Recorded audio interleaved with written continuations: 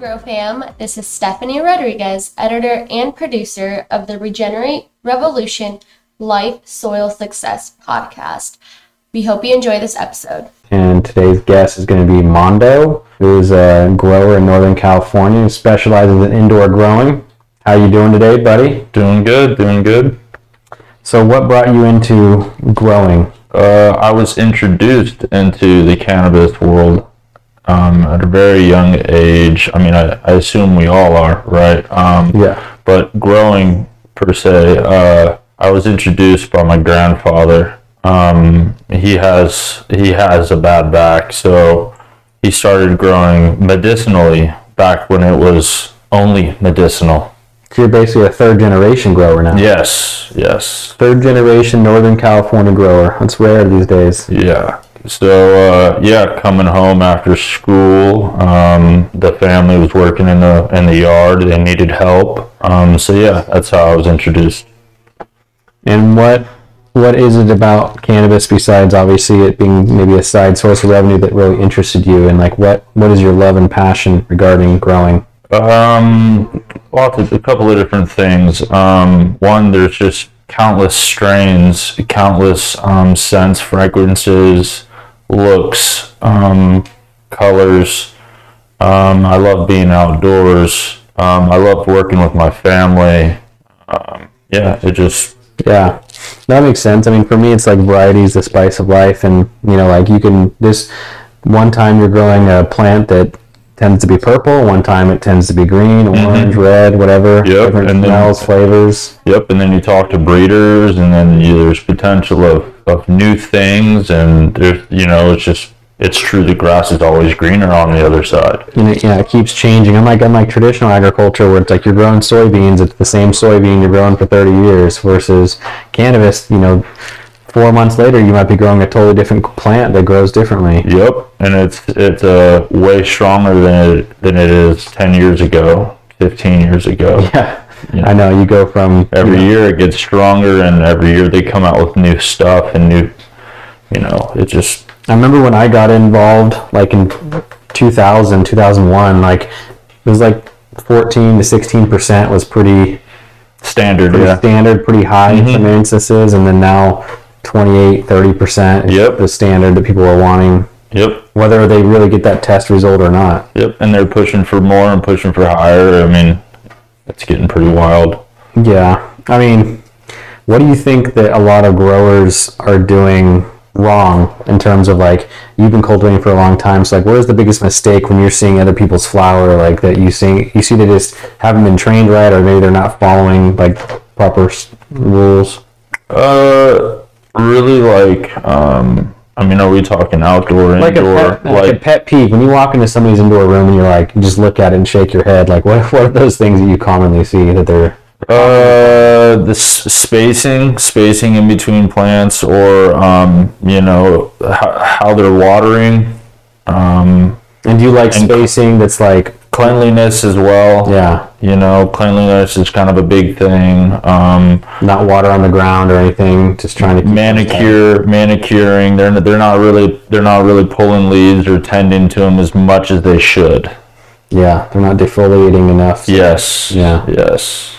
And when you go back to spacing, what do you think ideal spacing is? I mean, I said spacing, but again, that's an opinion. Some people, there's many different styles of growing. It depends on the poison you pick.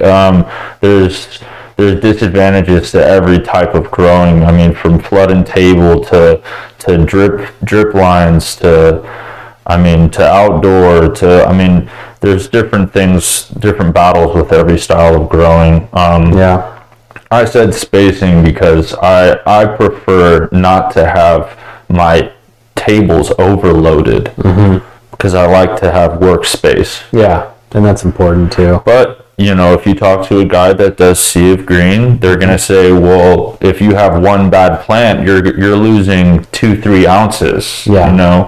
As opposed to me having one bad plant and I only lose 1 ounce or half an ounce, because I have 99 others on the table to take care of. Yeah. So I look at plant spacing as it really depends on the environment too, because if you're in an environment where you're chasing humidity or you're chasing cleanliness, I mean, you could have or light space, or light space, height, any of that type of stuff. For sure. And like and when we toured some farms in Oklahoma, we see that they want to do the sea of green method, but they forget that if one plant gets powdery mildew because it's very rampant in that area, that now all of them get powdery mildew. Yep. So,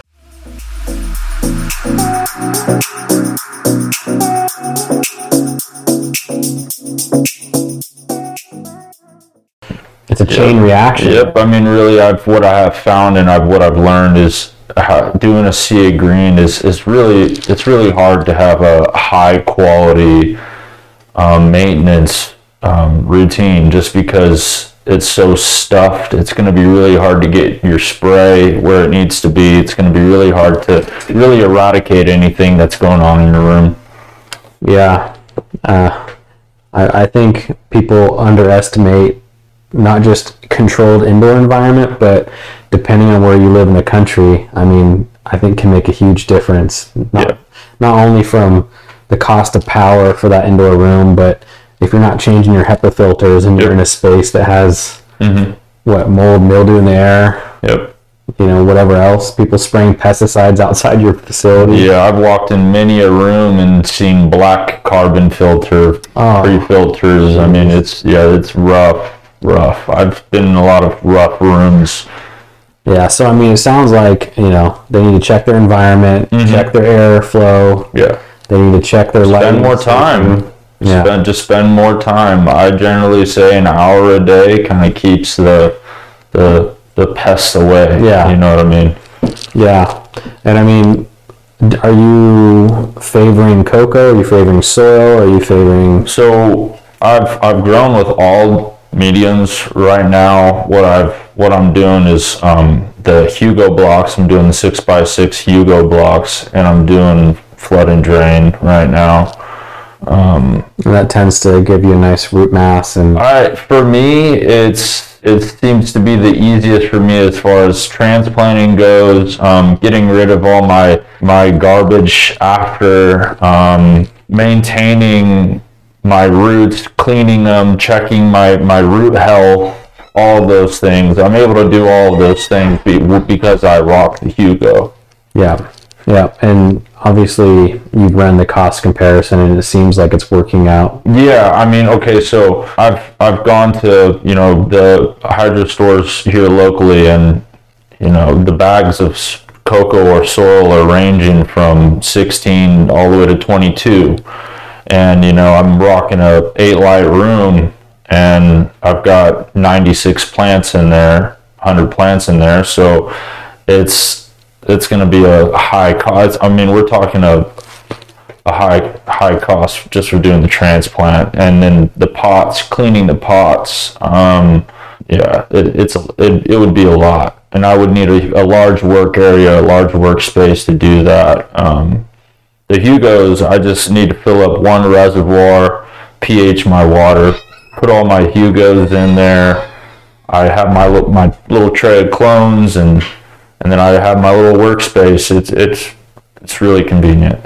And how are you keeping your root health? Like, what is your root health maintenance program, would you say, with Hugos versus? So that's going to really entail on everyone's recipe.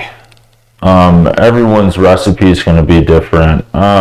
Really, you've got to really pay attention to the health of your plants, looking at the leaves, looking at, are they perky? Are they high? Are they dark? Are they lime? You've just got to really pay attention to that. And then also, I live by the ppm meter. I I kind of let that guide me on a lot. And for people that don't know, it's parts per million, and that's pretty much an indication of what is in your liquid that's coming out. Yeah, how hot your feed is. Yeah, and it's going to tell you the strength of your parts per million of the fertilizer components that are dissolved in your water. Yep, and how high or how strong your feed is going to be, that's going to change from strain to strain. Yep, and each strain tends to have its own quirks, right? So some strains will like more magnesium than others, and some of them you can throw a bunch of calcium at it and they'll suck every bit of it up. That's right. So yeah,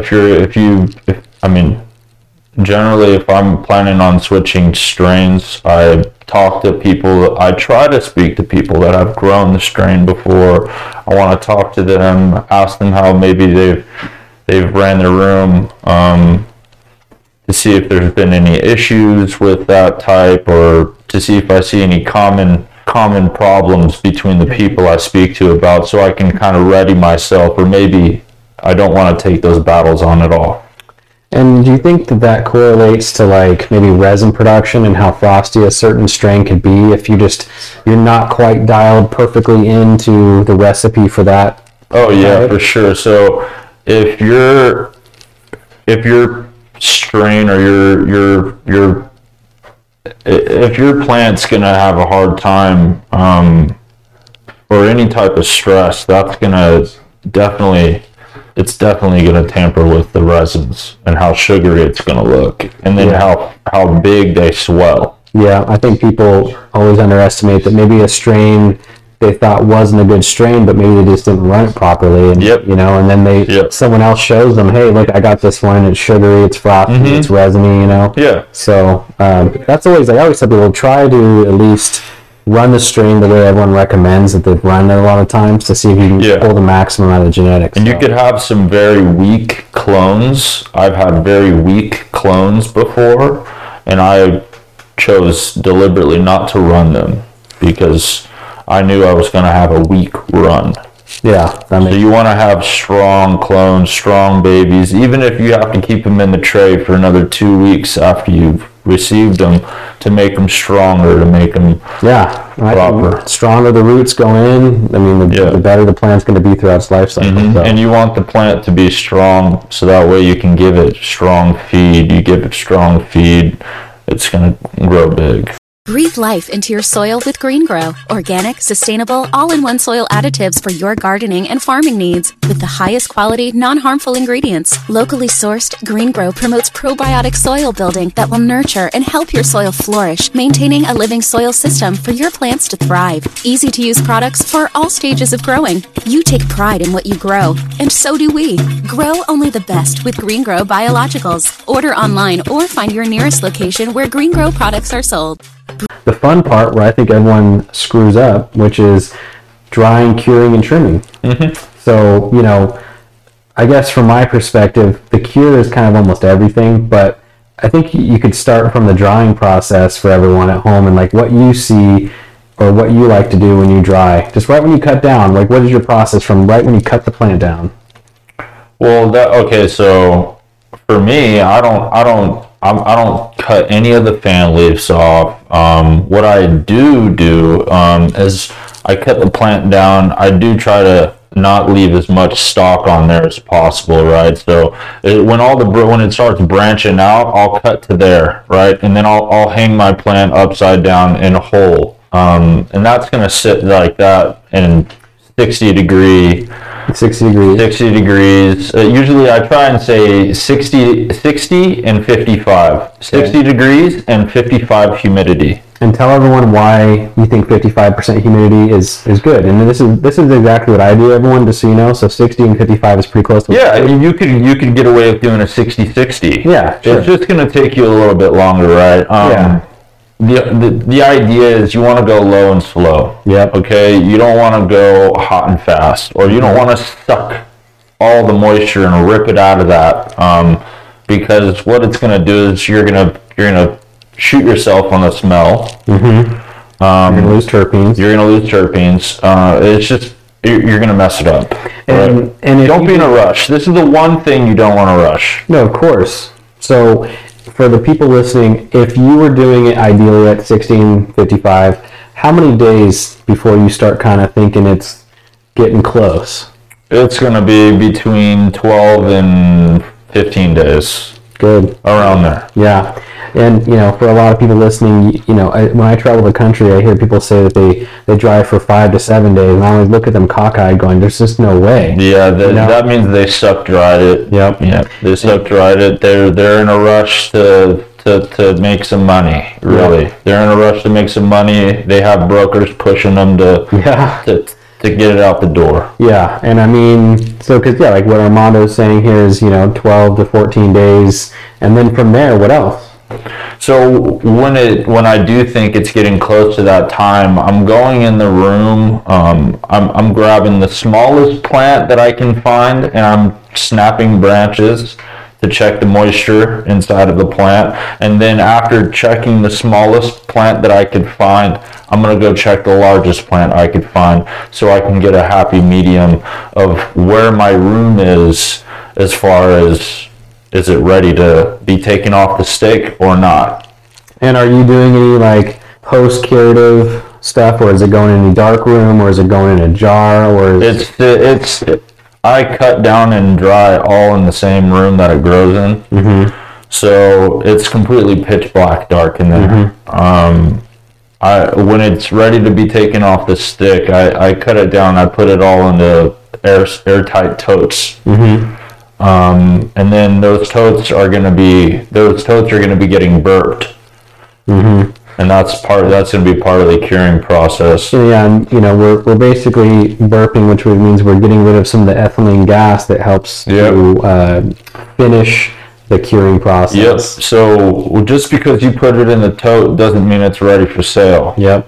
It's still got to cure. It's still got a couple of steps left in the process before it's ready to go into the bag. And for someone that's a new grower, maybe they haven't grown that many times successfully, what does curing do for like the taste or the flavor, or like what is the advantages for someone? It traps it. Yeah. That's what curing does.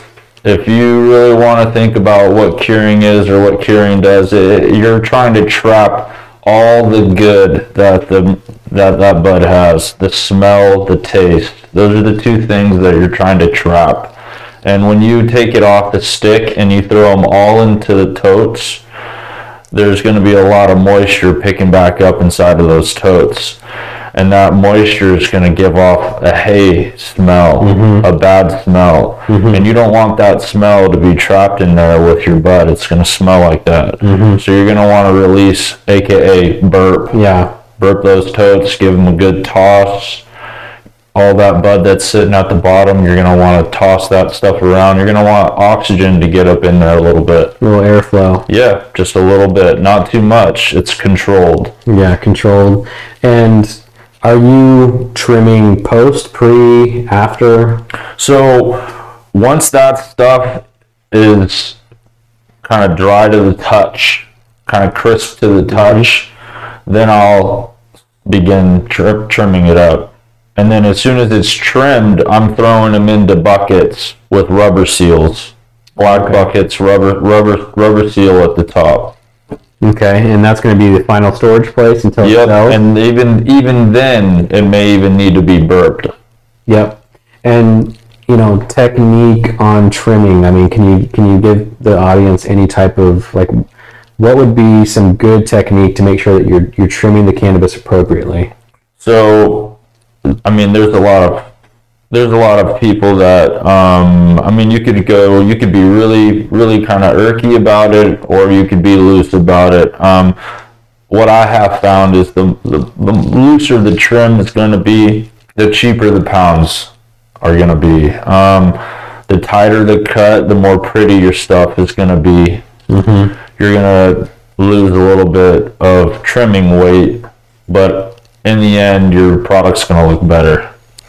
I think so too. I mean, I think hand trimming has always looked a lot more presentable than like a machine trim. Yeah, the machine's going to be a looser cut. It's going to make your pounds look, they're going to look a little worse. Yeah. When you have that loose cut on your pounds, you're going to put all your pounds in one place. You're going to have a lot of duff at the bottom of your pounds from that loose. Yeah. And then you might have some complaints. It's just not as presentable. So when you're trimming, you want to have a tight trim, and you want to stay away from machines.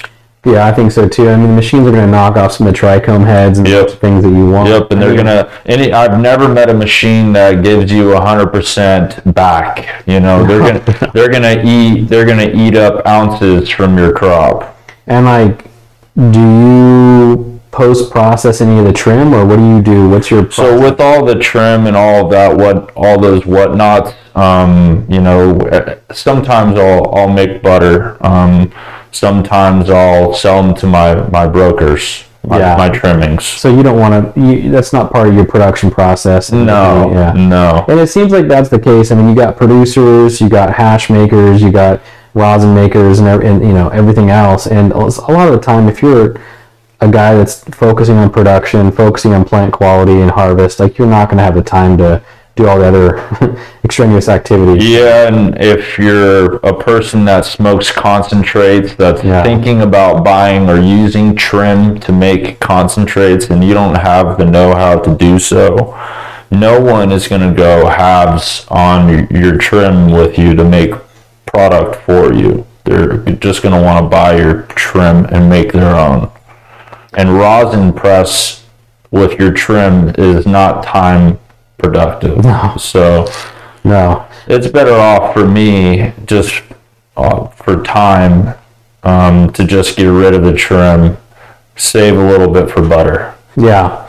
And I mean, I guess, because we've seen a lot of people, especially in California, sitting on cannabis, or maybe they grew too much. Like, what do you think the lifespan of cannabis is? Like, what's the storage capacity? Like, if you had to store it... Is it kept in a cool, dark place? I mean, let's just say the ideal person is keeping it in a cool, dark place, but they're leaving it in those black and yellow totes. I mean, how long do you think before it oxidizes or before it shouldn't be saleable? Honestly, if they're in those yellow totes...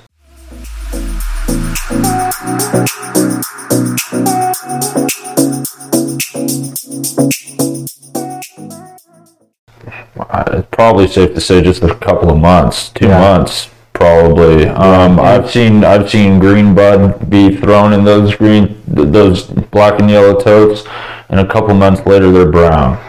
Yeah, we've seen a lot of that, and that's all up and down Northern California. We've seen people just, all right, well, I'm just going to store it in a dark warehouse in those totes for 6 months. And but they open the totes and then they close the totes, and they're trapping oxygen inside of the totes, and there's oxygen in there, and just because they're keeping it in a cool, dark place isn't compensating for the action they just did. So, like, if someone was going to store weed for 6 months before they sold it, is there any advice you'd give them? Is this going to be trimmed, or is this going to be pre-trimmed? If it's going to be pre-trimmed, I would suggest throwing them inside of turkey bags first, and then throwing them inside of individual buckets, 2 per bucket. Okay. And what if they already bit the bullet and they trimmed everything and then they lost their buyer for a while? Like, what could Same deal. Yeah, 2 per bucket. Okay. And it's sealed and... Yep. There's no air or light or anything getting in there. Mm-hmm. Okay, yeah. If you really wanted to be extra safe, you could always food safe. Vacuum seal your stuff. You could do that too. Yeah, and I've seen people just be careful of the stems. Yeah, because I could poke right through the back. Yep, and then you go check on your stuff a couple months later, and it's brown. Yeah, and then you try to sell it to somebody for $50 a pound. Yeah, and then you have a big problem. All right. Hi guys, it's Stephanie Rodriguez, and I'm jumping in because the last question that Mark asked Armando didn't get recorded, and that was if there's any advice that you'd like to give beginners or people that are growing in general. And this is what he had to say. Any advice that I would give to anybody beginning growing or growing at all would be, for starters, would be to pH your water. And second to that would be to spend an hour a day inside of your room to keep all the problems away. Thanks for coming on, Armando. He did not want to plug anything for himself, but per usual, you can find Green Grow on YouTube at Green Grow Biologicals, Instagram, The Green Grow, and our website, thegreengrow.com.